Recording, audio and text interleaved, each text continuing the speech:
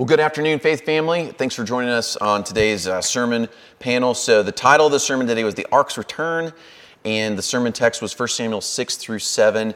And I'm joined here with Josh Doyle. Josh, thanks so much for being on the panel today with us. Glad to be here. Yeah, so well, let's just dive right in. How were you helped by today's text? Well, it's one of those Sundays where you took a page full of notes, but if one thing that stood out in my mind is the Philistines and the Israelites thought they were right over and over in the text. I wrote down just a few things. They made this mice image for an offering. They thought they were doing what was right. Not the right answer. Right. They carried the ark on a cart, but God specifically said it must be carried a certain way. And then they sacrificed the female cows when God says it should be the male that's sacrificed.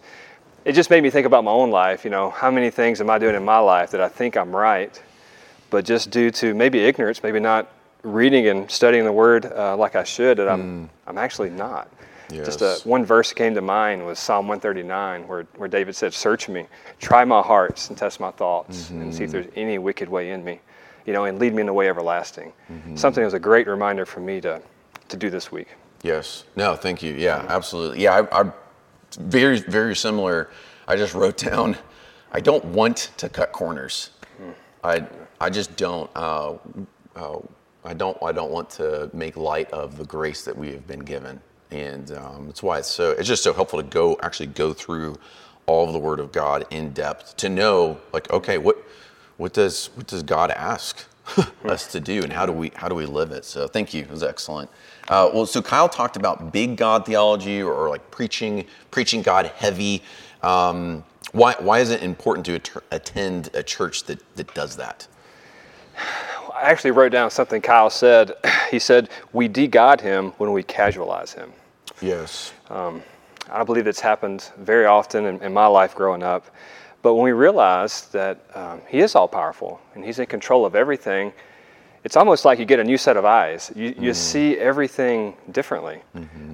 Some of the things I was thinking, and I think Kyle even mentioned, was when we view God this way, it changes the way we view our marriage and how we treat our spouse. Yes. It views us the way we understand the Word when we read it. It changes how we work or school. It really changes everything when you view God as being in complete control of everything. It gives you a lot of peace and allows you to humbly, walk this walk more joyfully. Yeah, absolutely. Yeah, one of the things that was said in the sermon, we call him Father and tremble at the same time, and we just need that.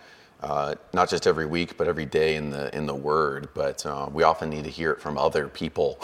It's the both and. So great. Well, so final question for us. So Kyle unpacked the Ebenezer stone, right? We were talking a little bit about this before the panel about like when was it that we actually realized what it was? So he unpacked Ebenezer stone, and then we sang about that. We sang "Come Thou Fount," where we say, "Here I raise my Ebenezer." So the question is, what did you think about that part of the sermon? Well, I agree. Today's the first Sunday I've actually understood what that song means. Yes. So yes. It's a big Sunday for me. That's right. What I got to thinking about is the moment that Israel finally repented, and I love the way Kyle, he walked out where repentance was in the sermon. When they finally repented, that's when they were attacked for round 3.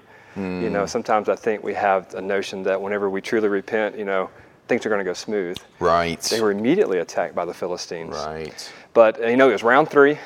They have lost twice. And finally, they turned to God for help. And the prayer that they asked Samuel to pray was just very encouraging to me. It's like, we plead to God for us. We have to have God. We cannot do it ourselves. And they finally realized that. And that's when God stepped in for them. And won the battle.